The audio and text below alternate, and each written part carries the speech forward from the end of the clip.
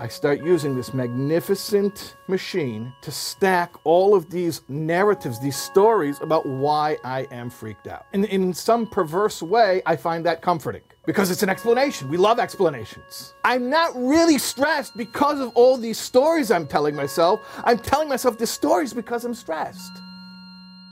How should I start a series on emunah and anxiety? Emunah is the Hebrew word for faith. A Jewish spiritual perspective on this very, very hot topic that everyone's so interested in today. I don't think there's a better way to start it than with a classic Jewish joke. So one night, Abe is tossing and turning, and his wife, Sarah, says to him, Abe, dear, what's going on? Why are you tossing and turning? And he says, well, I borrowed $1,000. And it's due, the loan is due tomorrow. I have to pay it. And I don't have a cent. And I'm so worried I can't sleep. So Sarah says to Abe, Abe, dear, who did you borrow the $1,000 from? Who do you owe the money to? He says, well, actually, it's our neighbor in this building. He lives upstairs. You know Morris, right? She says, yes, of course I know Morris. Well, I owe him the money. The money's due tomorrow morning. And I don't have $1. I don't have a penny. I don't have any of it. I'm just beside myself with worry, and I can't sleep. So Sarah says to Abe, Abe, don't worry. She goes to the window. She opens the window, and she says, Morris! And all of a sudden, they hear a window upstairs open up. He says, yeah. She says, that's you. He says, yeah. Sarah says, did my husband Abe borrow $1,000 from you, which is due to pay back tomorrow? He says, yeah. She says, he doesn't have any of it. She closes the window. She turns around. She says, you can sleep now, Abe. Morris is going to worry. So I want to talk a little bit about the God-given survival mechanism that is productive and useful, where we react to negative stimuli and it helps us to remain safe. And I want to talk about the exact same physiological mechanisms which are triggered by stuff that there's absolutely nothing we can do about, and therefore it's a complete waste of time and energy. And as I'm about to go into this, I just want to make a major disclaimer here. My training and my qualifications are solely, exclusively within the rabbinate. I'm a rabbi. I know a lot of people who know my work make certain assumptions about credentials that I have, but I can assure you my only certification is my rabbinical ordination. I'm not a mental health professional. I do admit, and I sometimes talk about the fact that my father, maybe he well, is a psychologist, and I did grow up in the home of a psychologist, which does account for some of my anxiety and other issues as well. There's no one as messed up as the children of the psychologist. Yeah, but I am not a mental health professional, and I'm not attempting to describe any of these things with any type of authority. If I make any reference to anxiety, I'm not attempting to do so in any clinical fashion. More so, what I'm referencing are popular usages, the way that people now colloquially use these terms. Like when you heard the title, Anxiety, in tonight's talk, what drew you to come here is probably some type of understanding about what that means. So I'm just using the term in the same type of way. So I mentioned there are these reactions that we have, which are God-given. As a believer, I have to believe that they are God-given. Others would say that they are, biologically advantageous and developed through evolution. That's really not my point tonight. So all I want to say is there are reactions that people have to distress, which are important for survival. And again, I see it as that's how God made us. When you are walking down the street and suddenly you hear something and you can't exactly make out what is that sudden noise, and you can't identify, is that a threat? So there's a reason why You have a rush of chemicals. You have the cortisol and the adrenaline, and your heart pumps, and you sweat, and your pupils dilate. There are productive reasons for that, and it's so that we can quickly decide how to deal with the situation, fight or flight, get out of there, or try to engage with the threat, whatever it may be. And that's all very important, and we wouldn't want it any other way. Ideally we would want that there shouldn't be negative stimuli at all, and when Mashiach comes and the world is perfect, there won't be. But until such a time that there are no threats and no negative things in the world, obviously it's good to have a built-in alarm system. That's a good thing. Okay. And it's good that the alarm system uses cues that get our attention, and also not only get our attention, but prepare us for some quick action. So all of those physiological responses are good. They're a good thing. Okay. That's if we're actually responding to stimuli in our environment. What if, however, we're having the physiological response, the stomach ache, the tight throat, the headache, whatever it is, and each of us experience these symptoms a little bit differently, when we get that adrenaline dump in our bloodstream. But what if we're not reacting to any stimuli in our environment, we're reacting to our thoughts, our own thoughts? So that's what I want to talk about tonight. We're going to be doing this for 3 weeks. It's a 3-week series. There are many different aspects of anxiety, but for tonight, I just want to zero in on what do you do when your body is going into survival mode as a reaction or a response to your own thoughts. Sometimes that's not what's causing it, and we can talk about that in the coming evenings. But tonight I want to talk about what about when it is in response to our own thoughts. So maybe we can start to, we can be biblical for a minute. I told you I'm a rabbi, so it shouldn't surprise you too much. I'll go to the wisdom of King Solomon, Shlomo Melech, the wisest of all men. And he wrote in his book, Mishlei, the Proverbs, Doga v'lev ish, a worry in the heart of man, yashchena. Yashchena means subjugated. Some read the verse, it subjugates him, the worry subjugates his heart, or you could read it, he should subjugate it. What does this mean? This is the verse in Hebrew, in the original Hebrew. So this is the subject of a discussion in the Talmud, specifically in Tractate Yuma, Daf Ayin Hey Omid Aleph, 75a, folio 75a. In Machlekes Reb Ami and Reb Asi, two of the Amoraim, two of the sages of the era of the Talmud. So sometimes the way the sages extract meaning from Scripture, as you know, or many of you may know, that the Bible is written without vowels. Hebrew is written with consonants only. There is a system of vowels, but that's not included in the Bible. And there's a reason for that. The reason is because multiple layers or levels of meaning are meant to be included in every word of Scripture. So sometimes rabbinic exegesis is a process of unpacking layers of meaning from the words of Scripture by introducing different ways of vocalizing or vowelizing the same word. So in the original Scripture, it says Yashchena.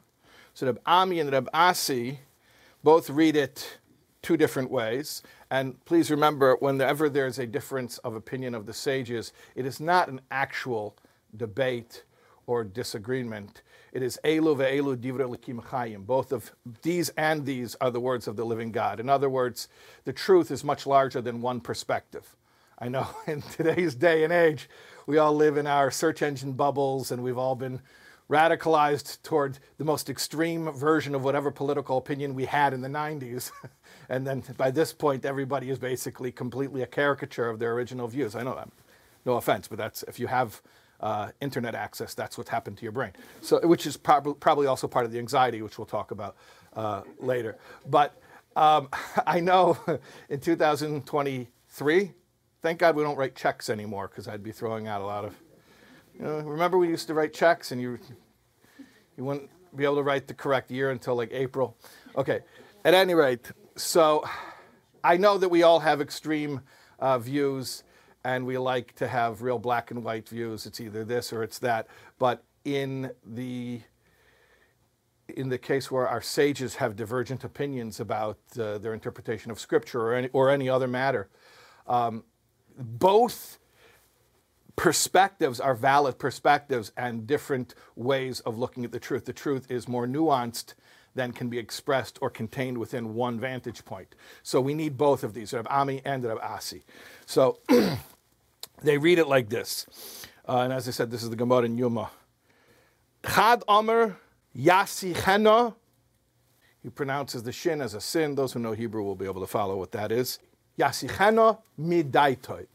Hesach hadas. Remove it from your mind. Ignore it. Forget about it. Don't think about it. V'chad Omer, the other one says, Yisechena. Yisechena. Yisechena la'acherim. From the word sicha, conversation. Speak it out to others. La'acherim, to others. Very different approaches. One is saying ignore it. The other is saying talk about it. Well, which one is it? They're very different. One is saying, pretend it's not there. That's the first opinion. The other one is, I'm going to lean into it. I'm going to talk about it. I'm going to articulate it. I'm going to explain what it is. So as I said, both of these are valid approaches. And I want to talk a little bit about where and when each one of these is appropriate and how to apply them. So I'll introduce another verse from King Solomon for a moment here. This is from Kehalas, or what they call Ecclesiastes, chapter 7, verse 29. Shlomo Melech says, Lavad re'ei zeh matzasi. But see, I found another thing. I found another truth. Asher asahu elikimes ha'adam yasher. That God made a person yasher. Yasher means straight. But probably the more literal translation in this context would be straightforward, like simple, not complicated. People are not complicated. The way God made us. King Solomon continues and says, Vehema, however, the people themselves, vikshu chishvoines rabim. They seek out many calculations or many reasons. So objectively speaking, human beings are pretty simple. But subjectively speaking, the way that we experience being human, we can complicate it. What does that mean? It means, as I was saying before,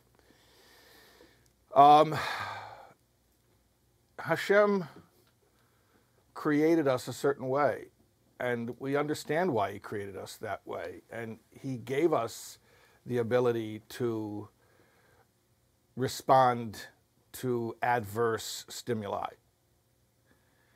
And that's a good thing.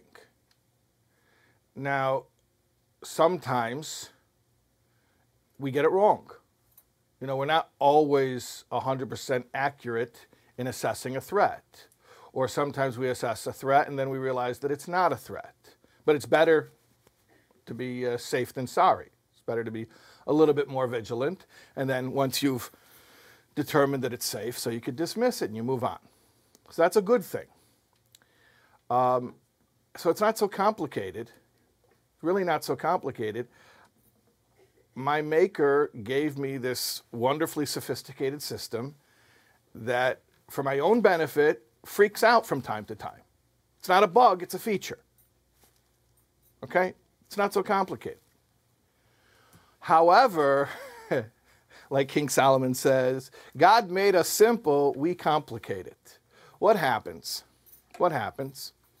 If we don't understand this, if we don't understand that this is the way that our Maker in his infinite wisdom designed us, the mind-body package, we start to search for a coherent narrative to explain why we're feeling the way we're feeling. We love narratives. We love stories. We love explanations. That's what human beings do.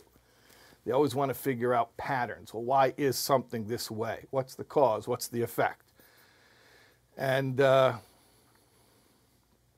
not that good at it. Sometimes we don't distinguish between correlation and causation, but we're comforted by it. We find it comforting to have an explanation.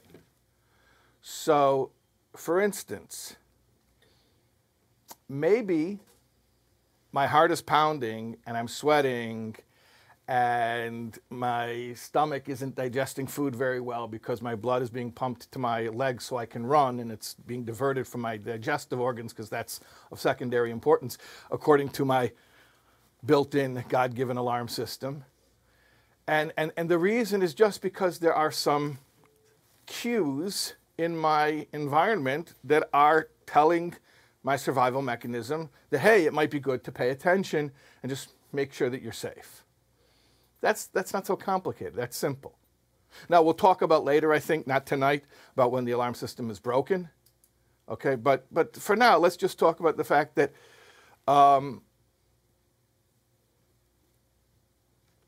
reaction, the physiological reaction, is not such a mystery. It's not such a mystery. What happens, though, is Hashem made us simple, and we seek many calculations. We seek these complex narratives, which in our mind make the situation more understandable and therefore feel more comforting. But actually, what are we doing? We're driving ourselves insane. What do? We say, aha, I know why I'm going into fight or flight mode. It's because. And we give ourselves a reason. Now, one of the ways that you can tell that these reasons are not valid, if you get good at it, you can start to realize right away they're not valid. But even if you're a beginner, one way that you can sort of sense that these reasons are not so valid is what we call stacking. It's what we call stacking. That I'm feeling anxious, I'm having physiological symptoms of being not at ease, and then I start thinking, oh, you know what it is? It's my credit cards are due tomorrow.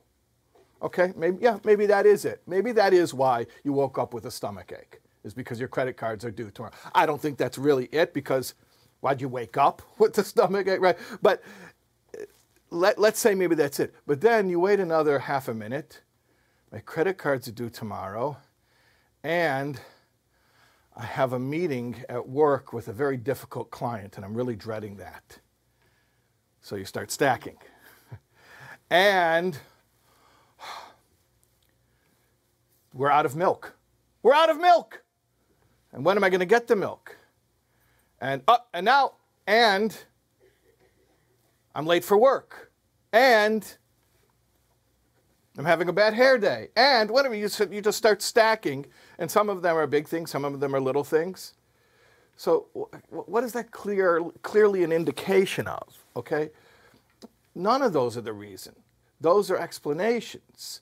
So my body is in a state of fight or flight, and then, which is a simple thing, it's a survival thing, but my powerful, powerful human brain starts seeking explanations. And the problem is, I believe those explanations. And then those become very beloved bedtime stories. Those stories that I write. And I literally mean bedtime stories, because you're trying to fall asleep, right? Normally bedtime stories are stories that are told to soothe the child to go to sleep. These are the opposite. These are the stories we keep ourselves up with at night. And instead of realizing that maybe I'm just overstimulated, maybe I just need some chamomile tea, and I need a hot shower, and I need to get into bed, and I need to turn off the lights, I need to put away the screens. Instead of that, what do? I start using this magnificent machine to stack all of these narratives, these stories about why I am freaked out. And in some perverse way, I find that comforting. Because it's an explanation. We love explanations. Rather than just saying, you know what, I'm wound up right now. Maybe I need to drink more water. Maybe I need to get more exercise. Maybe I need medication. But I'm not really stressed because of all these stories I'm telling myself. I'm telling myself these stories because I'm stressed. You follow what I'm saying? So if that's the case, and so often it is, this is why one of our two rabbinic opinions tells us when you have a worry on the heart, ignore it. Don't think about it. Avert it from your mind. Because it's not the real reason anyway. You're not going to get anywhere. Remember, we were talking about the difference between responding to stimuli in our immediate environment and anxiety about something that is not in the here and now, not something I can react to. Abe worrying about the loan that's due tomorrow morning, or I guess now Morris is worrying about it. So in that case, there's nothing productive with that story. The story is a fantasy. The story is actually taking us out of, if there were any productive course of action to be pursued at this moment, and sometimes there's not, but even if there were, the story is taking us away from that, because the story is a projection about a future. And then there's a whole other discussion, which is the flip side of the same coin, which are when you stay up at night cringing about all the embarrassing moments from your past that you're sure that everyone in the world still talks about regularly, right? So, but that's the same thing. That's one is looking in the past, and the other one is looking in the future. Either way, there's not anything you can do to react and to be productive about something that either took place in the past or may not take place in the future. Okay, so again, these are stories. They're not actual realities. They're not happening now. These are stories we tell ourselves. If it's about the past, then that's regret and resentment. If it's about the future, then we call it anxiety and worry. But either way, those are stories we tell ourselves. But again, we're not stressed because of the story. We're telling ourselves the story because we're stressed. So, like I'm saying, maybe you need to drink more water, and we all do. And maybe you need to cut down on screen time, and we all do. And maybe you need to go on a news fast for a month. I promise you, the same craziness will be going on a month from now. You could go on a news fast for a month. Or maybe you need to minimize unnecessary interactions that you're having with people who are not safe people. Maybe that's the source of it. There's a lot of things maybe you need to be doing to minimize stress in your life, but the story that we're telling ourselves at night when we can't sleep is usually not the real story. And the best proof of it is these stories usually have nothing that you can do about them. You know the difference between anxiety and fear? I mean, in English, the way they use these terms, anxiety and fear, but it's a biblical concept, anxiety and fear. When the Jews came out of Egypt, so you know the story. I mean, I'm assuming once a year at least you get together at the Passover Seder and you read the Maxwell House and you know about the whole story about coming out of Egypt, right? Okay. So 7 days after the Exodus, there was a splitting of the sea, right? Okay. So during the splitting of the sea, there's a song that Moses and the Jewish people sang. And in this song, one of the things they speak about is how at that point in history, the whole world was in awe of the Jewish people because they'd just been miraculously redeemed from slavery, coming out of the most powerful nation in the world. And there were 10 plagues, and then they came to the sea, and there was a splitting of the sea, which was also miraculous, and it was a miracle that the whole world knew about. So the term that's used there, and actually those who pray 3 times a day know that this is actually part of our morning prayers. We say this poetry, which is actually from the book of Exodus, from the Parsha of Beshalach. So we say the words, Tipul Alehem Amos V'Fachad, that I'll translate it as the dread and the fear of the Jewish people at that point fell upon the people around them. So what's the difference between these two words, Ema and Pachad? So Rashi tells us, the foremost commentator, and he bases this on the words of the Mechilta, which is a Medrash. He says that Ema is on Rechoikim and Pachad is on Krevim. That Ema is felt regarding things that are far, and Pachad is felt about things that are close. And it proceeds to explain that there were nations that were nearby that were in the path that the Israelites were taking, so they had Pachad. They actually saw these legions coming. And for them, it was a response to stimuli. Other nations heard reports of this. They saw it on the news. So they had Ema. It wasn't happening in their lives, but they knew it was going on in the world, and they related to it. Being a human being, you relate to that kind of stimulus, and then what do? You put yourself into that narrative. So, very simple, Ema and Pachad. So if there is a dog barking in front of your house, and you don't see an owner around, and you don't recognize the dog, and you have to go outside, that's Pachad. Now, the dog may be safe, the dog may not be safe, but you'll make a decision, and that decision is a productive decision. You'll figure out what to do. So that's helpful.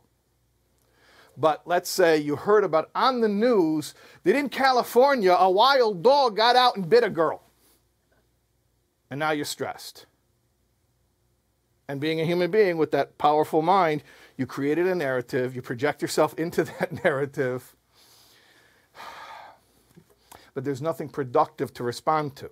There's nothing happening in your environment. There's nothing happening. There are no actual stimuli that you need to respond to for any productive purpose. So that's the difference between fear and anxiety, the Ema and the Pachad. Pachad is fear. That's productive. There's a threat. You have to assess the degree of the threat and make a productive decision. That's Pachad, fear. Ema, anxiety, is about something you can't really see, you can't touch, you can't hear. You heard about it, you heard reports, you heard second-hand reports, third-hand reports, and your real response to it is coming from your meditation. And yes, I call it a meditation that you're going through in your mind. Sometimes we call it the museum. The museum in your head that you visit. And you're the curator. And you've designed those exhibits to be very powerful. They evoke very strong emotions. This museum. This is the museum that you go visit 1 in the morning, 2 in the morning, 3 in the morning. The museum to your suffering, to your complicated life. Okay, so it makes sense then that at least according to one rabbinic opinion, King Solomon's wisdom is, if that's what's going on, forget about it. It's not real. If it were pachad, meaning if it were an actual response to something in your life, then respond to it and make a decision. If there's someone you got to get away from, there's something you got to get away from, someone you got to speak to, someone you got to confront, fight, flight, whatever it may be, okay, that's productive. That'll keep you safe. But I'm talking about 1 in the morning, 2 in the morning, 3 in the morning. Your intense emotional reaction is to a movie that you're playing in your head. So in that case, the sage advice of King Solomon, at least according to one of the rabbinic opinions, to Reb Ami, is forget about it.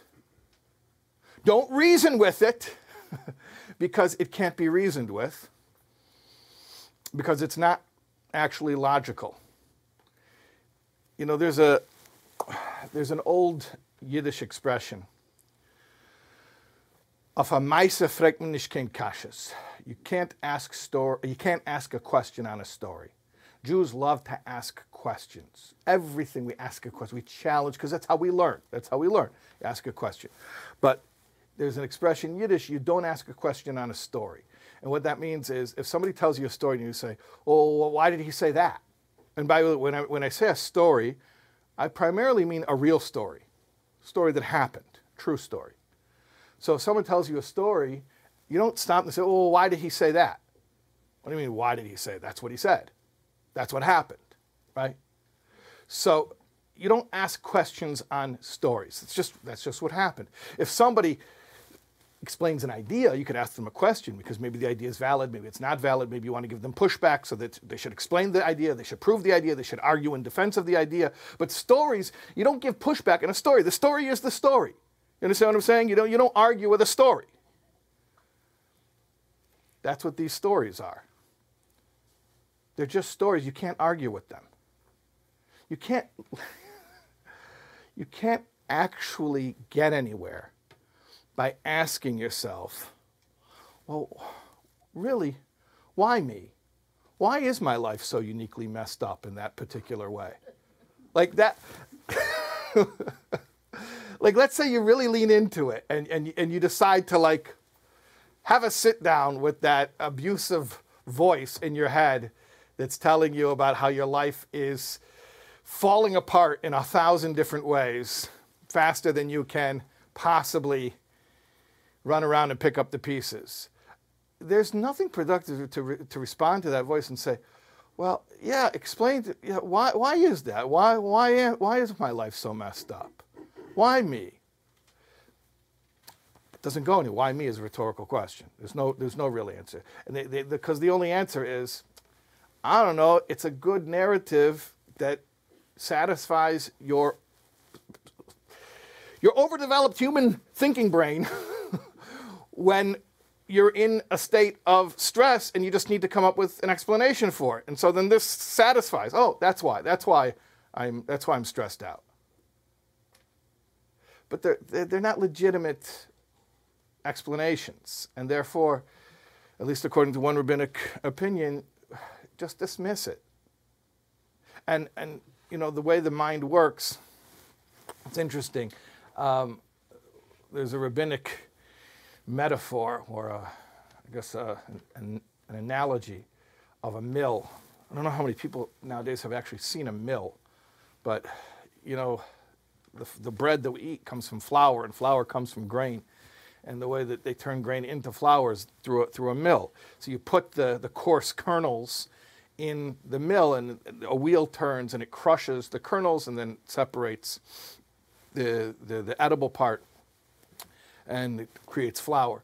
So the metaphor is that whatever you put into the mill, if you put barley kernels into the mill, so you're going to get barley flour.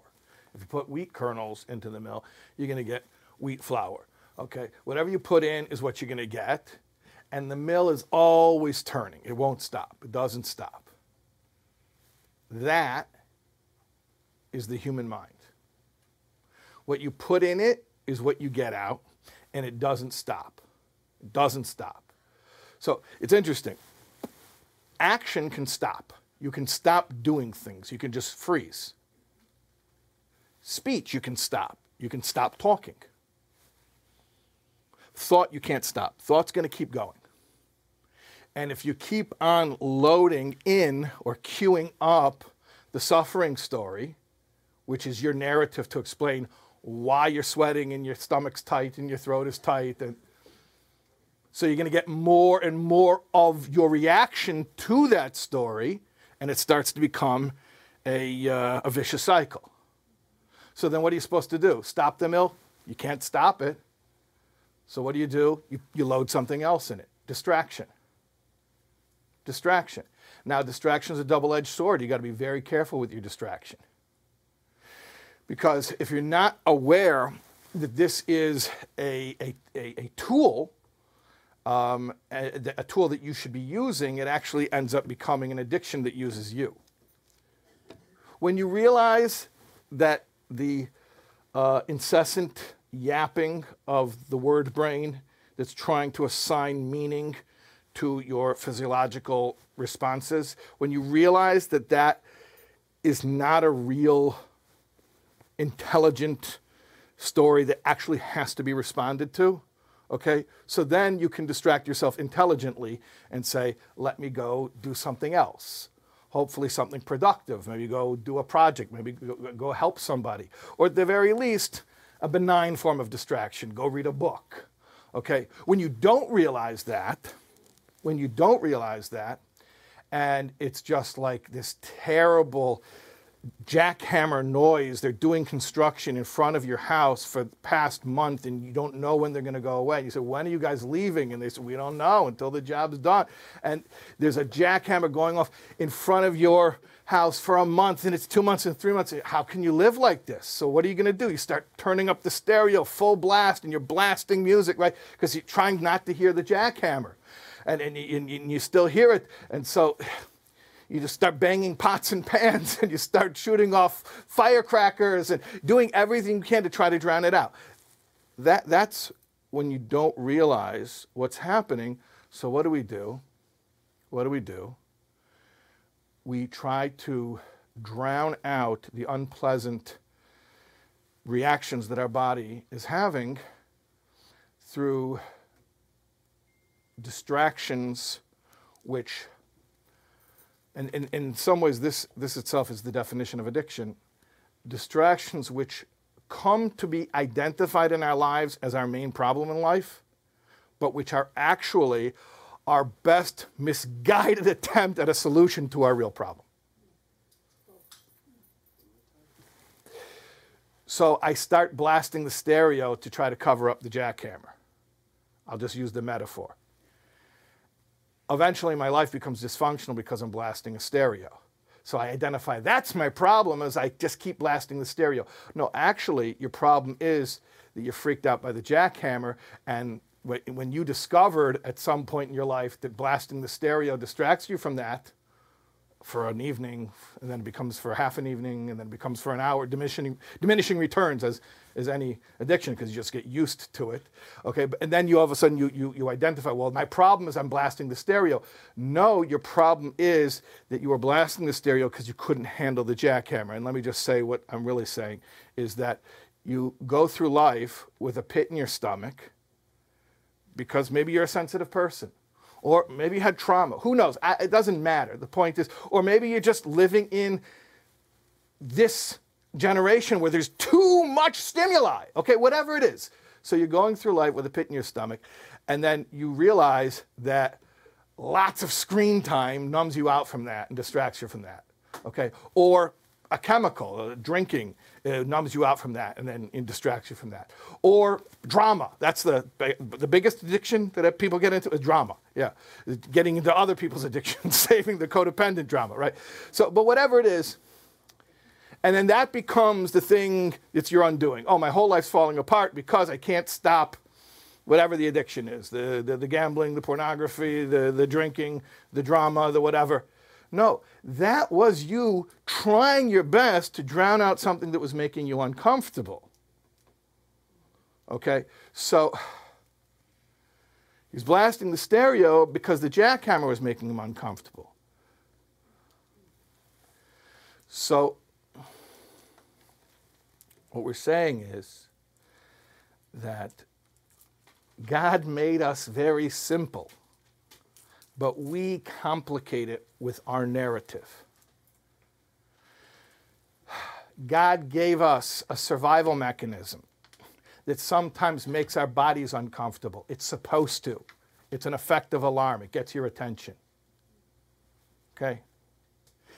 I have tinnitus. People who go to my Tanya Shir know this because I've talked about it in my Tanya Shir, Monday mornings here in this very library, Levi Yitzchak Library on Central Avenue in Cedarhurst. You're all invited. I've spoken about it in the Tanya Shir, and I guess people who watch online the Tanya Shir know about this as well. I have tinnitus. Some people pronounce it tinnitus. It's pronounced tinnitus. It's a constant ringing in the ear. I've had it for a few years. I know what it is. I know exactly what it is. It's an alarm. It's my body trying to get my attention. Okay? Now, it's awful. It is extremely unpleasant, but at least I know what it is. Imagine if I went and I tried to discover more numbing activities, which was my go-to response in the past. When I was younger, that's what I thought worked. Imagine if now at 48, I would go try to discover some more numbing things to do to distract myself from the tinnitus, and I didn't even know that that's what I was doing. I was just doing it sort of reactively, and then that becomes the new problem, because in order to drown out the unpleasant stimulus, you go and you find that new distraction, and then the distraction takes over your life and starts causing problems in your life. So I don't like having it, but I know what it is. It's an alarm system. My body's trying to get my attention. Maybe there are things that I need to, no, not maybe. There are things I need to do to take better care of myself. And it'll go away, and I'll get a handle on it. I'll be okay. I got to take care of this mind-body package that God gave me. I got to take care of it a little bit better, and it'll go away. But it's just an alarm. It's not an enemy. It's just an alarm, okay? And that's what we have to know. When the alarm goes off, whether it is literally something that sounds like an alarm, I have this ee in my ear literally 24/7. Although when I'm teaching, interestingly enough, it generally gets really, really quiet because this is when I'm comfortable. By the way, interesting, now that I'm talking about the fact how comfortable I am up here, now you realize why I go on for too long, because this is my therapy over here. But no, I'll tell you something interesting.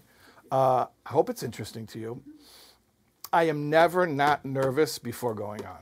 I've spoken thousands of times, literally thousands of times, and the crowd's much, much bigger than this crowd. And yet, every single time, including tonight, a second before I come on, I'm nervous. And I feel it's a physiological thing. I get a stomach ache, my throat gets hot and tight, stomach is cold, throat is hot, a lot of other symptoms, and it's very uncomfortable. And then I get up here and I start talking and I'm fine. So tell me about Ema and Pachad. Tell me about anxiety and fear.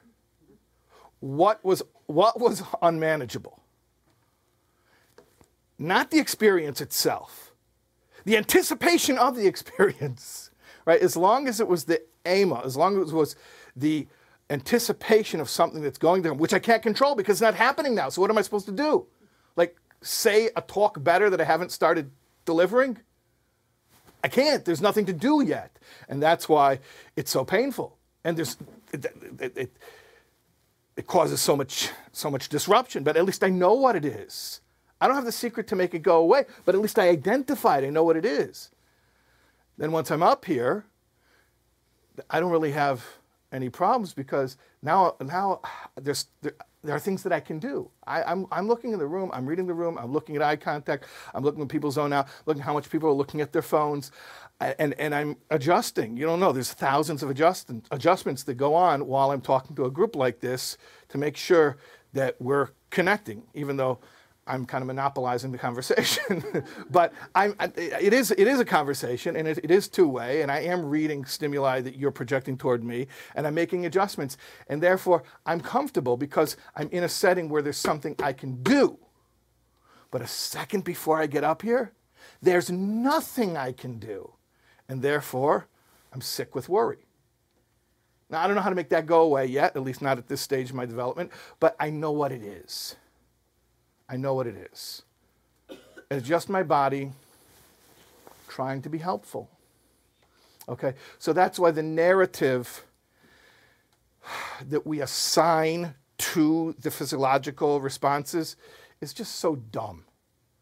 And you want to go write novels, you want to be a fiction writer, go ahead. But don't make fiction novels about your stomach ache and then start stacking issues to be freaked out about and put yourself to bed every night with that story. Just don't. Okay. We mentioned there's another interpretation. You're lucky there's only two. Usually they say 2 Jews, 3 opinions. So we had Reb Ami and we have Reb Asi. Reb Ami said, Yasichenu medaitoi. Remove it from your mind, avert it from your mind. Reb Asi says, Yisachenu la'acherim. Speak it out. Converse about it with others. So which one is which? I mean, which one is right? Which one should you do? There's a reason why one comes before the other. The first reaction is dismiss it, because it's not the real cause of your discomfort right now. It's a story that you made up about your discomfort, which roughly matches your discomfort, but it's not the real cause. So forget about it. Go do something different. Okay, I can't. It's incessant. It's pervasive. I'm ruminating. I can't stop. Okay, fine. So in that case, Yisachenu la'acherim. Speak it out to somebody else. In that case, if you try to avert your mind from it, and you know what it is, and you know that it's not the real problem, but it's consuming your thoughts, okay, so go speak it out with somebody. But again, see, this is so important. In the first case, I ignored it because I knew the story wasn't the real problem. The story was just a mythology, a personal mythology to explain a phenomenon, which actually has a very simple explanation. My body's freaked out because my creator made me have that built-in nervous system to respond to what it thinks may be adverse stimuli. Okay. That's the real reason. The mythology is it's because my wife, my kids, my job. That's the mythology. Okay. So I try to dismiss that. Can't dismiss it. But I know I should because I know it's not valid, but I can't dismiss it. Fine. Can't dismiss it? Go speak to somebody. But please, when you go speak to somebody, please don't forget that this narrative you're going to share with them is still not the real reason why you're uncomfortable. It's very interesting because time moves very slowly and time moves very fast. In my lifetime, and again, I'm repeating the fact I am not a psychologist, I'm not a mental health professional, but as an outside observer of the field, it is fascinating how in my lifetime, certain axioms have radically shifted, specifically about how productive it is to explore these stories. Specifically in regards to how productive it is to explore these stories. 100 years ago, certainly, when Freud was the predominant model, they couldn't get enough of these stories. And whatever story you came in with, oh, no, we're going to go deeper and deeper and deeper, and we're going to keep on finding hidden layers of the story. We're going to go back to your toilet training, literally. I'm not saying it to be glib. And today, we realize, or at least there's much more of an accepted view, becoming increasingly mainstream, that many times talk is not going to get us out of this. We're not going to talk our way out of it. We're not going to talk our way out of it. The alarm system's going off. So you created a story why the alarm system's going off, because it's easier than, in a weird way, than admitting that you need more sleep, you need more water, you need less screen time, you need to get a new job, whatever it is, okay.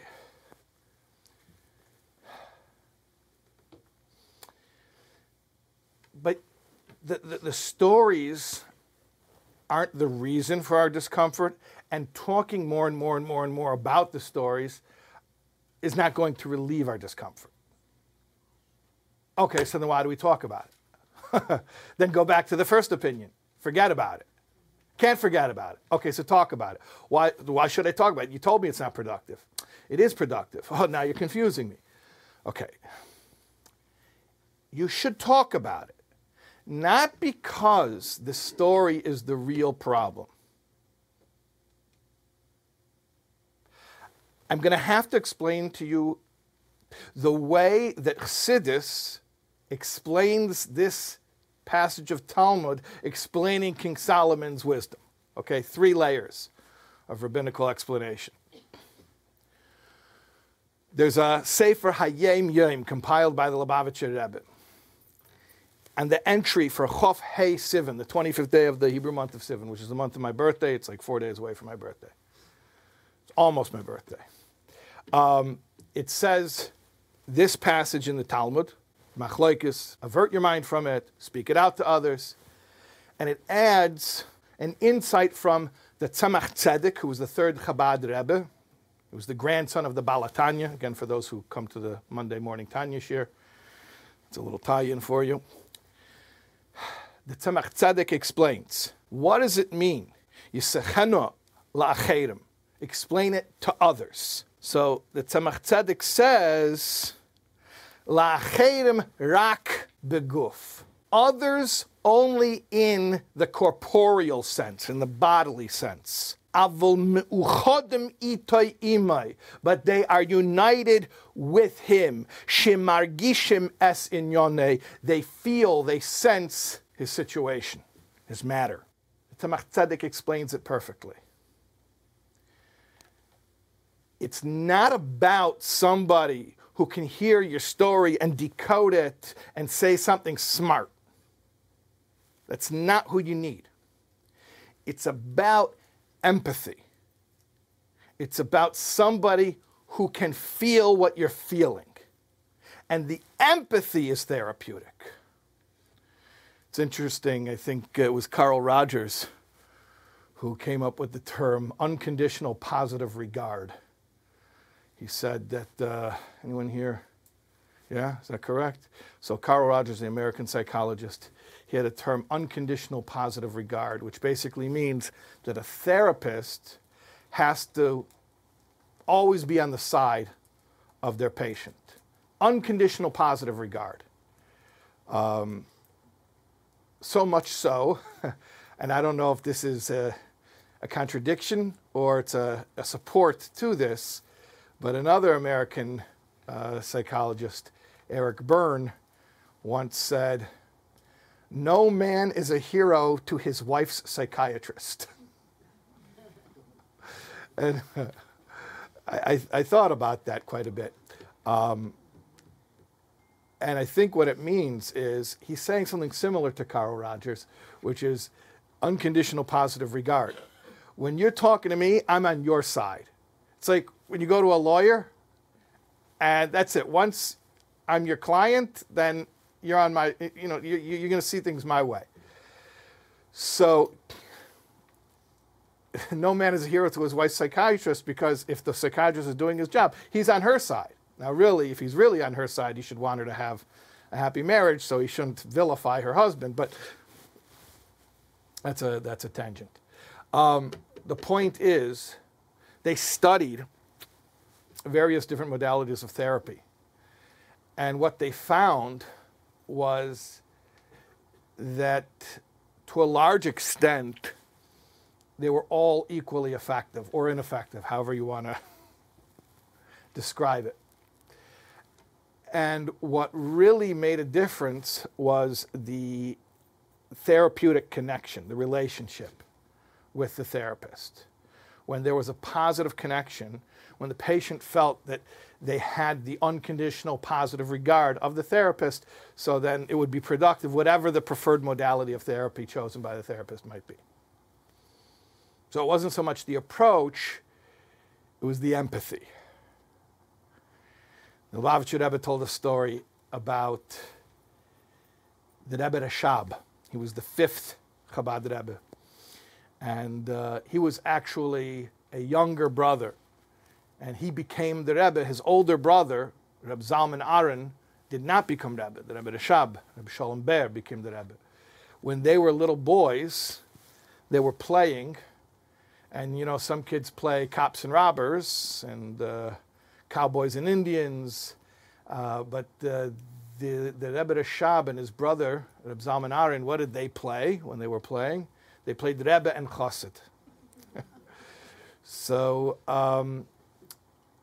the older brother told the younger brother, who was about 5 years old at the time, I'm going to be the Rebbe, because he was the older brother, so he got to get the cool part. He says, I'm going to be the Rebbe, and you're going to be the Chassid.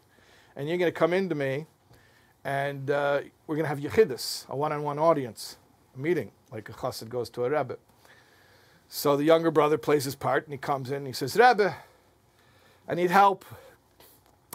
I ate nuts on Shabbos.